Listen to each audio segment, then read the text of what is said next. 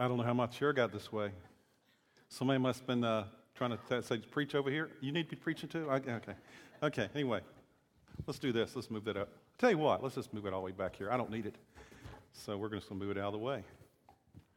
It wasn't there when I left it last time, so I don't know how to get there. Good to see you this morning in our time of worship together. We're back in the book of Ephesians. We've been there this summer. And as we've looked at the book of Ephesians, we've talked about several things. One in particular is this. The book of Ephesians is about how once you come to Christ and know Christ and make Him your Lord and Savior, you have a new identity. And your identity is no longer based upon, how good you look, what job you do, how much money you have, or any of those things. Your identity is in Christ. And it's a new and improved identity in a real sense in that it gives you the ability to live life like you've never lived it before. And that's what Paul's been talking about through the first 4 chapters of the book of Ephesians, which only has 6 chapters in it. Today I'm going to be looking at part of chapter 5, and then we'll finish up over the next couple of weeks with the book of Ephesians. Of course, we can't cover every verse in detail, but we'll come back and look at other verses along the way in other series as well. When I was looking at this message for today, and I was reading chapter 5, the first about 20 verses of chapter 5, studying for this about a week and a half ago, and I was looking at how Paul would shape this portion of Scripture. I was sitting there, I was trying to think of a sermon title. That's always for me the hardest thing to come up with is a sermon title. I can come up with points and Scripture because the Scripture itself has those, but come up with some title is always kind of tough. And I was thinking of the title of Boundaries or something like that because Paul's talking about some things you'll understand a little bit in a minute. And then I was sitting there, and it's like 3 o'clock in the afternoon, and I was looking out the window a little bit trying to think, I don't daydream all the time, but once in a while. And my office is on the corner up here, and I have a window that looks that way and a window that looks that way. I have the corner office, and as I was looking out this window, kind of looking out that direction, 3 o'clock afternoon, pretty busy traffic. All of a sudden, 3 o'clock in the afternoon that day, I kind of noticed out in peripheral vision this car that's coming down this way, and it's the person that's in the car actually begins to drift over. I didn't see this, it just happened all so quickly. Drift over, and if you'll notice out here, if you look up here, there's a whole section of this, I don't know if you call them guardrails, but it's kind of guardrails out here. It's kind of cables and stuff. The person actually went all the way over that, ran on top of that, and was riding, so I heard this dong, dong, dong, dong, dong, dong, dong, as they was going down through there, taking out a whole bunch of these guardrails, these pieces of guardrails and cable, and then all of a sudden, it ripped off. He'd actually come across it enough. I don't know how he got across it. That's what's amazing. Came across it, and it actually grabbed a hold, if he's going this way, of his passenger side front tire and ripped it all the way off of the car. It's pretty dramatic. You don't see that every day. And then he ended up down almost in front of the state police station, barely in the median, kind of in the median. There's no guardrails over there, just off the edge of the lane of traffic coming this way. And I didn't see all of that because once it passed a certain place, I couldn't see it anymore. So I ran out of my office, and Chris was in his office. He said, "Did you hear that?" And I said, "Yeah, I saw it." And so I go outside, and by that time, 3 or 4 cars had stopped, and it was a young man, probably college age, and he was standing there and looking at his car like, what happened? And come to find out, I actually talked, his grandma was here in the first service, and she told me later what had gone on. He had been at work since 6 a.m. that morning and gotten off and was tired, and he don't remember what happened. He must have drifted off a little bit and just went across and wiped out. Luckily, he did have guardrails there, though, that kept him from going all the way across the lane into the other lane of traffic, because that time of day, there's all kind of cars coming the other way as well. And so today, what I decided to call the sermon is Guardrails, because this is what Paul talks about in a sense. Now a guardrail, a physical guardrail that we have out here are the ones that are the big metal ones, which work different ways as well. Basically, this is the definition of a guardrail that way. A system designed to keep vehicles from straying into dangerous or off-limit areas, right? That's a definition of a guardrail. And where do you see guardrails around here? Well, you see them in places like on bridges. As you cross McCluggage Bridge or 74, what do you have on the sides? Guardrails. Good thing, Some of us might drive right off, if we didn't have those guardrails. You also see them in medians around here. On 116, right here, there's guardrails, and on interstate, there's guardrails between the sides that keep you from going not only but cross lanes and stuff like that. And then when you get to places that actually have curves, like in Virginia and other places. We don't have much around here. Everything's just straight as an arrow. But when you have curves, a lot of times, you'll have guardrails on the curves. I'm getting ready, and my wife and I are taking off in the morning to drive to Knoxville, Tennessee to visit our kids, and then we'll drive to Roanoke, Virginia, and then we'll drive from there back here eventually the next week. And in doing all that, I'll go through West Virginia. And if you've ever driven through West Virginia on the West Virginia Turnpike, that's not where I live. I live in Virginia now. I used to live in Virginia, okay? Not West Virginia. Make sure you understand that. There is a huge differentiation, okay? If you don't understand, you don't understand the whole deal anyway. I've been offended several times, people saying I'm from West Virginia. So anyway, if you're from West Virginia, it's all right. We'll pray for you too. But we made fun. You know, everybody around here makes fun of people in Washington. Washington people make fun of Metamora people. Metamora people make fun of Washington people. I don't know what Illinois people make fun of. Iowa people, I don't know what the deal is. I don't know what you make fun of, but we always have our deal. So we had this kind of good-natured battle. You know, we'd have jokes about people from West Virginia. People from West Virginia had jokes about people from Virginia. We had that whole thing going on. So anyway, how did I get off on that? I don't know. But the reality is that if we'll go through West Virginia and have these huge, and if you drive through there on a turnpike, there's these huge, it's interstate, you're going 70 miles an hour, and there's these huge curves. And if you didn't have guardrails, you could be in major trouble. If you just had a momentary lapse, you could be way down on the way they call them there, haulers. You'd be way down a holler if you didn't, like hundreds of feet down if you didn't have guardrails. But guardrails are good. They direct you, they protect you. But you know the interesting thing about guardrails I found in thinking about it and studying guardrails a little bit, for the introduction here, is that guardrails are not placed in the actual danger zones. When the young man came down through here the other day and he hit those guardrails over there, where were the guardrails placed? They're placed on this side of the danger zone. The danger zone would have been if he went all the way across and ran into the incoming traffic, right? That would be the biggest danger zone. So guardrails are placed just away on this side of the danger zone. You know, on the bridge, the guardrails are not placed in the river, right? The guardrails are placed on the edge of the bridge so you won't go into the river. That's kind of the deal. The guardrails are there for a purpose, and they protect you and they direct you. And I don't think anybody argues with the logic of guardrails. And to do otherwise would be foolish. But in regard to what we're going to be looking at today, let me bridge the gap here. I have found out so often in life that we need personal guardrails in our life. Because what happens for most of us is this: our greatest regrets could have probably been avoided if you'd had some financial, some moral, some professional, some relational guardrails in place that would guard against some problems that you had in your life. And so let me give you, for today's message, and what Paul's going to be talking about in Ephesians chapter 5, verse 15, and following, let me give you a new definition in regard to guardrails. This is about personal guardrails.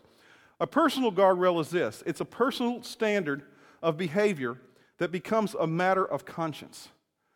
It's a standard of behavior that becomes a matter of conscience. The challenge for us in our culture that we live in today is that we live in a culture that does not promote guardrails. All they promote is what I'd call painted yellow lines, cautionary lines. Is it harder to go across a guardrail or a yellow line? This is not a hard question, by the way. Okay, yeah, yellow lines. Every once in a while, just, I'll be driving down and just, and it's really, really easy to go across a yellow line. I think I know if I hit a guardrail, though, But the reality is that so often culture is simply content with a painted yellow line, just simply saying, hey, there's some things over there on that side of danger, but don't worry about it too much because it's not a big deal. Let me give you some ways that culture does this. Culture, instead of giving us a guardrail in regard to, say, alcohol, they simply give us slogans like this. They simply say what? What's the slogan? Drink responsibly. Drink responsibly. That's what culture says in regard to alcohol, right? Now, how does that work? Well, it's not like this, a couple of young guys that go out, and they're drinking, and they're going like, I know we should drink responsibly, but after, after you drink and drink and drink, after a while you're going like, I think we should be drinking responsibly, but I don't care. Because by the time you get there, you don't care, because that's what alcohol has done to you, right? So the whole, drink responsibly thing just does not work too well as far as keeping you from getting drunk, okay? It doesn't really work that well. in our culture as well. Another thing that culture talks about in regard to sex and teenagers are young people, okay? Sex and young people is this. They don't say, don't do it. They simply say things like, well, I was watching a TV show the other day. I was flipping through the channels, and I came across a talk show. There was this secular psychologist on there, and I'm glad I watched it because I got a sermon illustration out of it for a few minutes, because this is what his advice was. He was talking about sex and teenagers and giving advice to them. He says, the best thing to do to tell your teenager is wait until you're ready. That's what he said. I'm going like, okay, I'd like to be in on that conversation. Two young people go out on a date, and they're going like, okay, and the guy, probably the guy, looks at the girl and he says, are you ready? And she goes, I'm not really sure. I'm not really ready yet. And she looks, are you ready? And he goes, I was born ready. This is what most guys will say. Just to let you know, girls, okay? And so the conversation, when will you be ready? Well, maybe 2 weeks, 3 weeks. Let's pencil that in, okay? Let's schedule that then, That's the kind of, is that a guardrail? No, that's a yellow painted line. Let's just wait. And that's the way culture does things. In regards to parents and telling your kids, it says, parenting advice, talk to your children about drugs. Is that a guardrail? No, that's a conversation. I know a lot of parents, their kids are like gone off the deep end and they're using drugs and stuff, and they're going like, well, I talked to them. I talked to them about that stuff. Well, that's not a guardrail. In regard to money, what does culture say? There's several things that culture says about it. They say things like consolidate your debts, or do not live within your means. Are those guardrails? No. I cannot tell you how many people come into my office and they have money problems because they don't have any guardrails in their life, no plan in their life about how to stay within a certain boundaries in their life, and they've listened to that. The problem is, some of us this morning are going like, well, I'm here, I showed up at church, and it's all about this restrictive kind of rules thing. That's what many people think that religion's about. But something, I found this to be true in culture. I could almost guarantee you if I stayed on the other side of McCluggage Bridge and I took a survey of everybody coming off the bridge, I bet you I could not find one person who would complain about the guardrails on the bridge. Everybody's glad they're there, right? Because they know that on the other side, if there wasn't a guardrail and they drove off into the river, they would be in trouble. Maybe dead.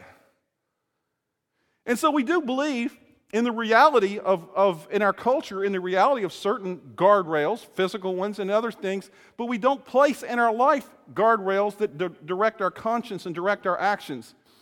And when you think about that, this is not a new or original idea that Paul addresses in chapter 5, because both the Old and New Testaments address this issue, but not in the same terms. And in chapter 5 of Ephesians, we're going to just look at 4 verses today. Start with verse 15. So if you have your Bibles or your iPad or your phone or your Android or whatever you look at the Bible on, you can pull it out now and turn to chapter 5 of Ephesians, beginning with verse 15. And let me tell you the context. The reason we're starting with 15 and not verse 1 is because the context is this. Paul, in the first 14 verses of this chapter, has just finished warning against a series of things that we would generally, I think all would agree that we should be against. Things like greed, marriage wrecking, immorality, dishonesty. He just lists a whole list of things. You can read the first 14 verses there, and that's what he talks about. And then he comes to verse 15. And in the midst of this conversation, I'm sure some of the conversation that was coming back to him, he warns of the natural and unnatural consequences of these behaviors, to which I think the people would probably say, well, we're with you, Paul, but it's hard to be that good. So how do you do it? How do you stay away from these problems in life? To which he begins to have this conversation in verse 15. Let's look at this. He says, then, verse 15, be very careful then. Referring back to the previous 14 verses, be very careful then how you live. Now, some of you will have different translations, and some of your translations, instead of saying the word live, it'll have the word walk, because that is actually a very proper Greek definition or a translation of that word. Be very careful of how you live or how you walk. And when I was thinking about how to illustrate this, I was thinking about a strange thing. It's kind of like this. We have a dog at our house. We have this little dog. He's like 14 pounds, 10 years old, I call him a cat dog.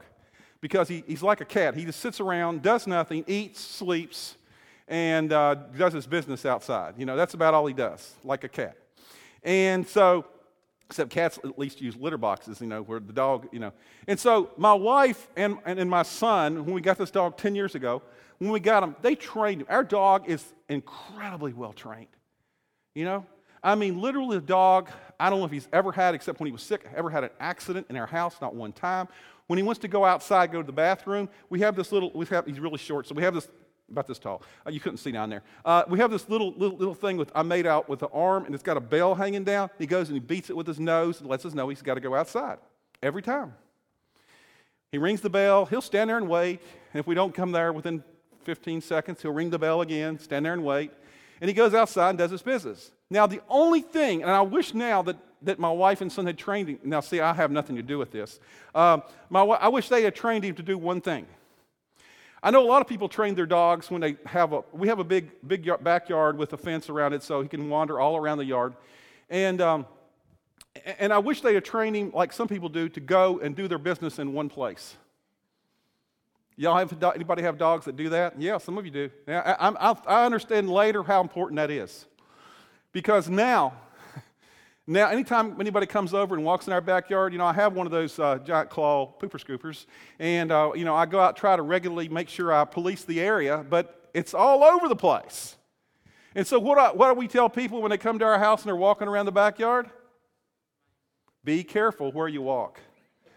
Be careful where you walk. I don't know if Paul was talking about that or not. I don't think he had a dog probably. But the reality is he's talking about, he said walk. And then he says this, the next part of the verse, not as the unwise but as the wise. And that word literally translates with your eyes wide open.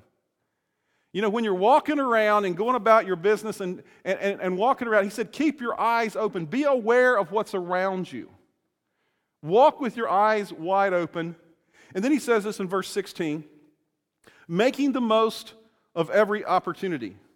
Literally what this means is redeeming the time. Make the most of every opportunity. He's saying, we only have limited resources in life. And time is one of those resources. Now, most of you who are in your 20s or 30s don't think about this as much. But as you get older, you will realize something. There's less time left than there is behind you if you live the average lifespan. I realize that. And the reality is because of that, you become more aware of spending your time wisely. But he says no matter what age you are, he says make the most of every opportunity. Redeem your time. He says most of us wish we could go back and reuse some of the time we misspent walking down paths that were a waste of time, relationships that were a waste of time. He says be very intentional. If you want to live wisely and not get in trouble, be very intentional with how you use your time. And then he completes this thought with this phrase. He says, make the most of every opportunity because the days are evil. Now, this is 2,000 years ago, right? When this was written. 2,000 years ago. But even then, Paul understood something. I live in a culture, he says, and we live in a culture in 2,000 years ago, and it's the same today. We live in a culture where we live in dangerous times. And we can't afford to be careless. There's too much at stake. And for us, I think we would all realize that if we simply follow the way that culture says to follow you, with the painted yellow lines that really are no boundaries whatsoever, we will constantly find ourselves going across the yellow line and getting in trouble. But he's saying, be careful, then the days are evil. We do not live in a neutral environment where it's simply saying, hey, it's trying to drag us in a direction we don't want to be dragged in if we're in Christ. And then in verse 17, he says this, therefore, do not be foolish. He's talked about this before, right? Just a couple of chapters ago, he talked about this whole thing of being foolish. Remember 2 weeks ago, the sermon title was Gentiles Gone Wild. Okay, Gentiles, who are Gentiles? I'm a Gentile, okay? Anybody that's not Jewish in that culture was a Gentile, okay? And it was about the whole thing. He talked about the last part of chapter 4. He talked about how they had just given in to all kind of just perversions in their life. And he says, don't do that. Be like a wise Christ follower. So he talked about this foolishness thing. He says, therefore do not be foolish, but understand what the Lord's will is. Now, this is kind of strange, and I sat there and thought about this for a while, and I began to read it and read another context and try to understand what he was talking about here. Therefore, do not be foolish, but understand what the Lord's will is. Let me deal with the last part first. He says, understand what the Lord's will is. It's kind of like, I don't know if you guys remember this. Some of you do, because you're still pretty young and you can still remember stuff. And some of you are really young, and you can probably still there. But in school years ago, you remember when they used to give you reviews for tests or stuff, and then they would, this is what they did in Virginia. They may not do it in Illinois, I don't know. I'm sure they do. But they would give you a review for a test, and you're like 5th grade, 6th grade, something like that. And you'd go around, and the teacher would ask, I remember the teacher, and she would ask questions like, Bill, except she called me Billy, okay? Billy. She said, what's the answer to number 4? And we're doing a review, so we could all say it out loud. Well, the problem is Billy very rarely knew the answer to number 4. And so I would look at her and go like, I don't understand the answer. I don't even understand the question. And it would seem that Paul was saying here, he says, but understand what the Lord's will is. Like the teacher would turn around and go like, understand! Can you command somebody to understand? That's what it seems to say, right? If you literally translate, that's what it seems to say. But that's not what Paul's saying here. In the context of what he's saying here, in the context of he says, don't be foolish. And what he's saying here is this. He says, face up to it. Quit deceiving yourselves. You already know what you have to do. You know, all of us know, he says, where we're dancing on the edge of disaster. We don't need any new information. All of us have enough information to make right choices right now. He says, so quit being foolish. Don't be foolish. Take the knowledge, understand what you already know, and apply it to your life. He says, you know what's on the other side of this guardrail that we've placed in our life financially. If you spend more than you make, what's going to happen? You either become a president or governor. Could be a governor, okay? State of Illinois. Or you go to jail. If you keep doing that all the time. There's a guardrail there that says you got to spend less than you make. And there's actually smarter guardrails, spend less than you make and have some margin in your life. That's another whole message, another whole thing in Scripture. But we know that there's problems. He says, you know that. But why don't you just live by that? He said, you understand that. Don't be foolish. And he can go through a whole bunch of different things. He says, now, when he says this, that's like a 2x4 upside our heads. Because all of us, Christian, non-Christian, church, non-church people, all of us have a tendency to play as close as we can to the edge of disaster in our lives most of the time. We play chicken with disaster all the time. We know exactly where the little yellow line is that culture says, hey, this is where you shouldn't go. And we know where the abyss is financially and in different areas of our life. And we have this tendency to get as close as we possibly can, to dance on the edge of financial chaos. I'm just using finances as one illustration here. We'll use something else in a minute. And for the Christian, how close to sin can we get without sinning? We like to play that game for some strange reason, like it's some kind of a thrill thing in our lives. And Paul's saying to us here, he's saying to us, you know exactly where the line is. And he's saying, you live in a dangerous culture which will encourage you constantly to cross the line. So don't be foolish. Act upon what you already know. And then he gives an illustration. The last verse. He gives an illustration. Now, it's interesting to me because, everybody has our places, and this illustration today doesn't affect me hardly at all. And I love it when, you read Scripture and you're going like, well, I'm good with that one. Don't you feel good after you're good with something? That doesn't affect me. That's not one of my issues. I have other issues. We're not going to talk about those today. But in regard to this, this is not an issue that I have, and I'll tell you why. He gives an illustration, verse 18. He's an illustration of how not to dance around the line. He says this, do not get drunk on wine. Stop there a minute, okay? Okay, this is why it's not an issue with me. The amount of alcohol I've consumed in my whole life, probably could be in about 4 of those bottles. And it's basically a few glasses, 1 glass of wine at a few meals over the last 12 years since I've been in Illinois. Okay, and I don't drink. Basically, I don't drink. The reason I don't drink is not because I believe it's a sin. Okay, you heard me right. The Bible, I don't believe it doesn't teach that drinking is a sin. It teaches something else, though. It does say that drunkenness is opposed to God's will, which is sin. And he says it here. He says, don't be drunk on wine. And the reason I believe this, and that's only one thing, but let me tell you another issue. It's not because I don't drink because I believe it's a sin. Here's my experience with alcohol. When I was about 6 years old, my grandfather on my mom's side died. I barely remember him at all. And a few years later, my grandmother, who was still only in her 50s, met this guy, and he became kind of a surrogate step-grandfather. The guy had a lot of money, he had a lot of resources, and my grandmother was really going through a tough time, and he helped her out a lot. He kind of a surrogate grandfather. He was a great guy most of the time.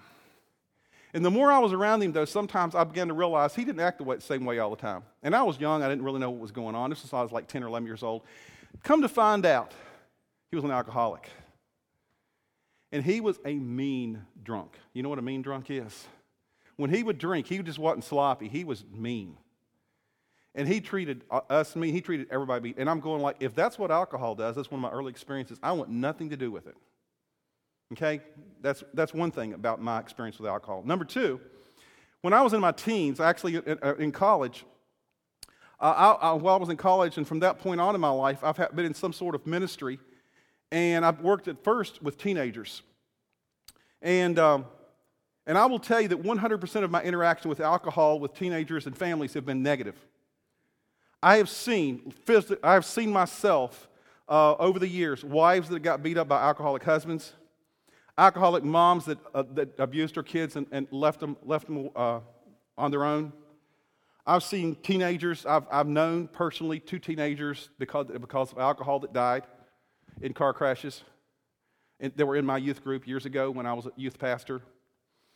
I've seen fights and kids get in jail and adults get in jail because of that. I've seen date rape because of alcohol. I have seen all those things, and that's been and that may not be true for you, but that's been my experience. In other words, I've never heard this story. You know, Bill, we were having so much trouble in our marriage, and then we started drinking. And I never heard that story.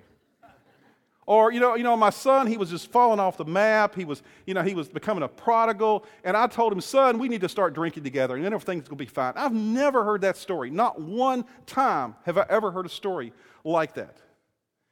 And you know, so that's been, I've never heard of, once alcohol was introduced in our life, we lived happily ever after, and everything was perfect.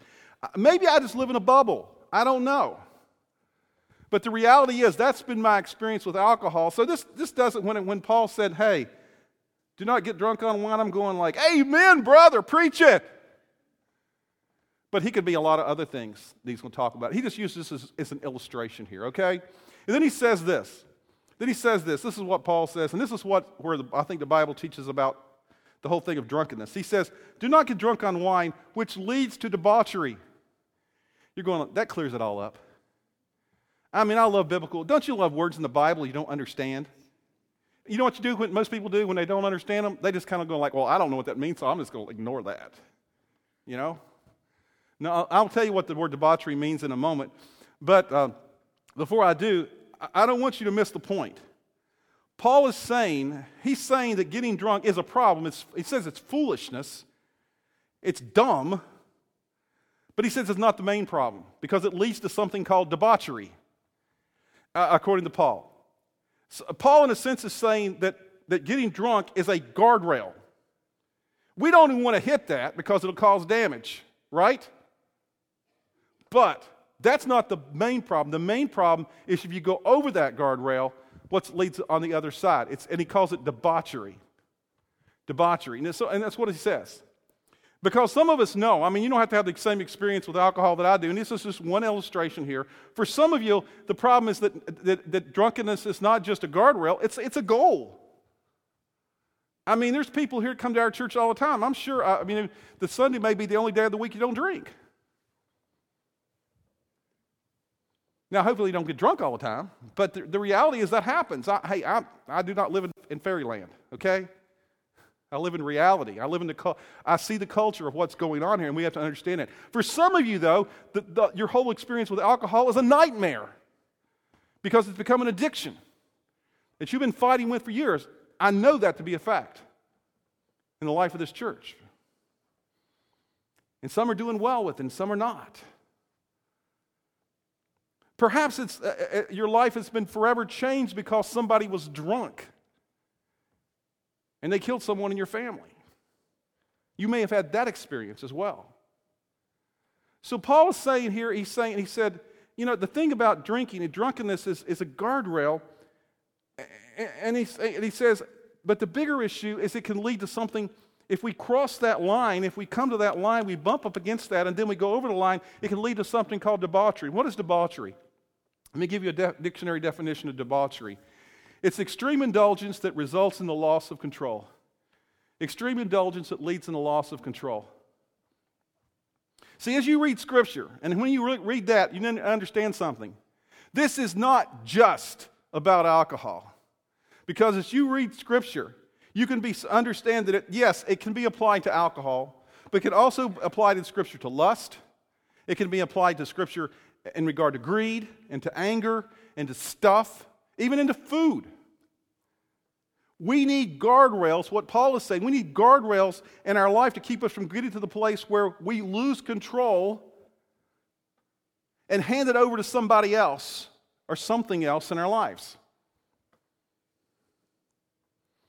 Because any area of your life where you hand control over to something other than God, and you're out of control, that's what debauchery is, extreme indulgence that results in the loss of control.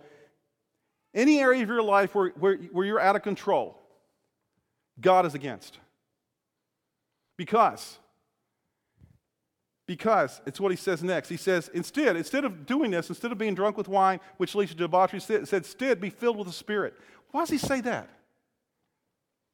Because it's this whole thing about influence. Who or what will you allow to influence your behavior and your decisions? The reality is this, folks, and listen, this is the most important part of the message, okay? When you become a believer, the Bible teaches very clearly, when you accept Jesus Christ, not only do you say yes to Jesus, but you say yes to His Holy Spirit, which comes into your life. The Bible says that every person who is a believer has a new source of power in their life. It's a person called the Holy Spirit. And then the Holy Spirit doesn't just live up in heaven. The Holy Spirit lives inside of you in some mysterious way. Don't ask me how that works, okay? Don't know where it's at in your heart or your head. I don't know where it's at. But the reality is, He's there. And the Bible says that the Holy Spirit empowers us to live life in a different way than we have ever lived before. But we have to say yes to the Spirit. We have to say yes to the Spirit. And so God wants to play that role. So so when you reach for the remote and you're going to watch something you shouldn't be watching, or you head to the fridge and eat something you shouldn't be eating, or text her back when you shouldn't be texting her in the first place, or you order that second drink and you bump into a guardrail that affects your conscience, you go like, oh, shouldn't be doing that. What does the Holy Spirit do? Well, according to the Scripture, the Holy Spirit doesn't force you to do anything. You're going, I wish He would. It'd be a lot easier. No, the Holy Spirit, when you're getting ready to do something, and you know it's going to bump into that guardrail and cross the line, which is going to cause pain and agony in your life. You know what the Holy Spirit does? You're getting ready to do something, you're getting close to the guardrail, He goes, hey,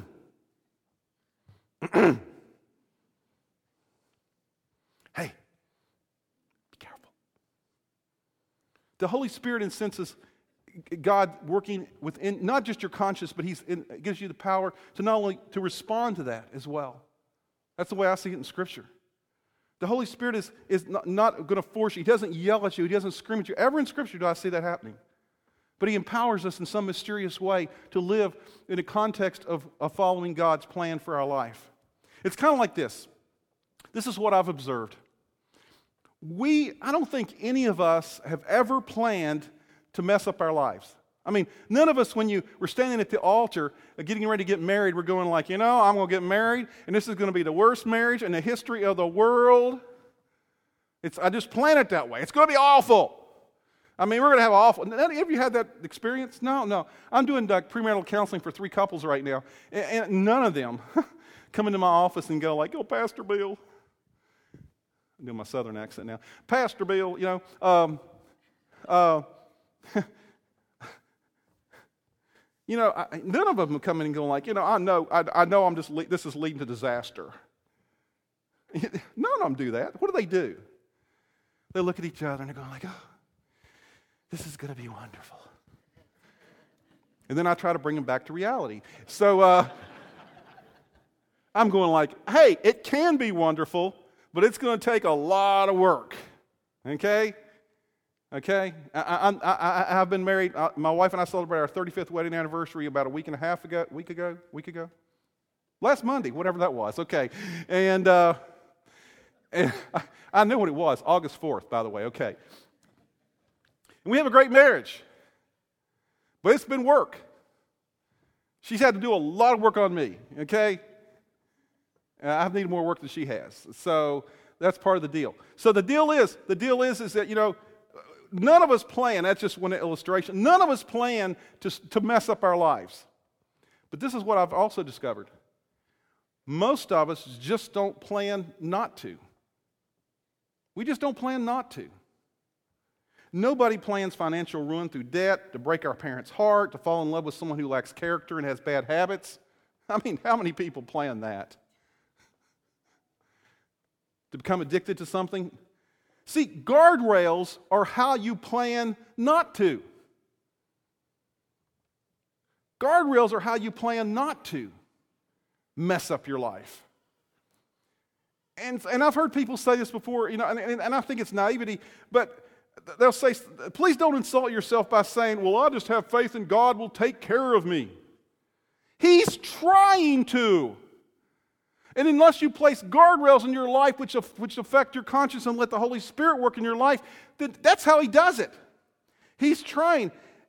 He got you here today to listen to the message. He wants you to place some guardrails in your life, and you're going like, "Well, I'll be careful." That is how you be careful. By staying away from the stuff that's going to cause disaster. So guardrails, we need to all have guardrails in our life. Guardrails, once again, personal standards of behavior that becomes a matter of conscience. So here's the conclusion, and we'll close up and we'll pray and we'll go home. Guardrails not only protect us, as I said earlier, they direct our lives. I will guarantee you that if you establish guardrails, it's not hampering your life, it is freeing you to live in a way you've never lived before. Because you don't worry about all the other garbage. You don't let culture entrap you in its painted line theology. You'll find it, once you establish guardrails, it's easier to discern the voice of God in your own life, and you'll be amazed how you live. But as we conclude today, let me ask you a couple of questions. Number one, what do you need to face up to today that you're flirting, you're on the yellow line? Or you may have crossed the yellow line a few times. And you're still right on it, and it only takes just a little bit of a push, and it doesn't take much, and you just keep pushing up, you keep going back to it, and back to it, and back to it, and back to it. Where are you there? And number two, and when you're flirting with disaster, what guardrails do you need to place in your life that are not in place right now? What guardrails do you need to place in your life that are not there right now? And financially, I know that Dave Ramsey says, and I don't agree with that. Dave Ramsey is not God, by the way, okay? He does a great job of doing financial planning, but he does a great job. But one of the things I do agree with him with is this. This is a guardrail he talks about. He says, at the end of a month, after you have a couple of months and you're using credit cards and you haven't paid off your credit card bill that month, you know what he tells you to do? Cut up your credit card and get rid of it, because obviously you can't control it. That's a guardrail. That's a very specific thing. I know guys, we have a problem and women have. I didn't realize that women had as much problem as they do. But guys have a problem with lust. And there's nothing that in our culture that's more prevalent amongst men than pornography. And too many men just take it lightly. And so what we need to do is set guardrails. If it causes a problem, if it gets so bad you can't do it, get rid of your computer. Oh my gosh, I can't do that. You want to step off the edge and lose your marriage? What's more important, a computer or your marriage?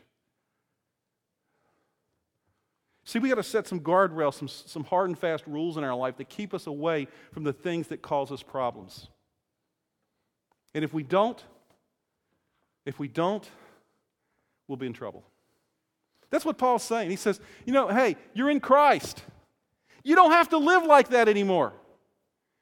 Live as somebody wise who makes wise decisions as a Christ follower. And a Christ follower lives with guardrails in their life that's away from the danger zone. And we don't want to bump against the guardrails because the young man the other day that was just down through the road and wiped out half the poles out here. I'm sure he's glad that he didn't go over to the other side.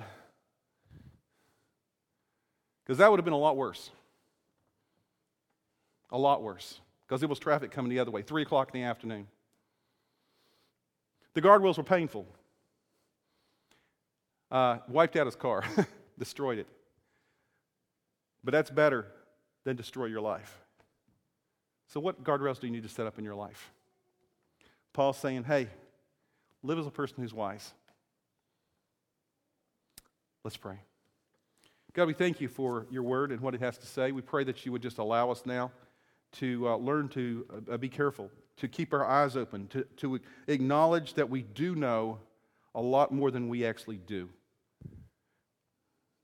God, we probably are, in America, probably the most biblically literate culture and know more about your word than any culture in history. But it doesn't mean that we apply it. Maybe, God, we need to hone in on just a few things that are in Scripture and focus our attention there until we do it. And in doing so, God, it would free up our lives to live a life that's at peace and a life that's full of joy and less heartache. Oh, yes, we live in a world that's broken, so we'll have some heartache too, not only from, and hopefully it won't be caused by us. The reality is sometimes we get enough heartache caused by others. But God, guide us right now that we would just follow your plan for our lives, that we would look at our lives and ask, okay, what are the guardrails we need in our life that would enable us to live life in such a way that we would not go over those guardrails into the areas of disaster that we know are there. Help us not to simply be satisfied with just painted yellow lines on the road that kind of like are easy to cross back and forth, but constantly just really give us no help at all. Help us to live according to your plan, God. Help us to love you with all of our heart, soul, and mind, and strength. And then, God, help us to follow your plan and to listen to your Spirit whenever he goes. Now, just ignore the Spirit, to live according to the Spirit and be filled with that Spirit, God. Guide us now this week that not only would we know your word as we've heard it today, but we would apply it to our lives this week in some area. We ask these things in Jesus' name. Amen. Hope you guys have a great week, and I will see you. Next week, you don't want to miss next week. I won't be here, by the way, because I'm going to be in Virginia, okay? But we're having baptism next week, and we got like 10 people being baptized, and I've actually heard some of the stories, and so you want to hear those next week. There's nothing else, just come for that. And then Dan's going to preach too, and I'll be even greater. So see you next week. Have a great week. Thanks.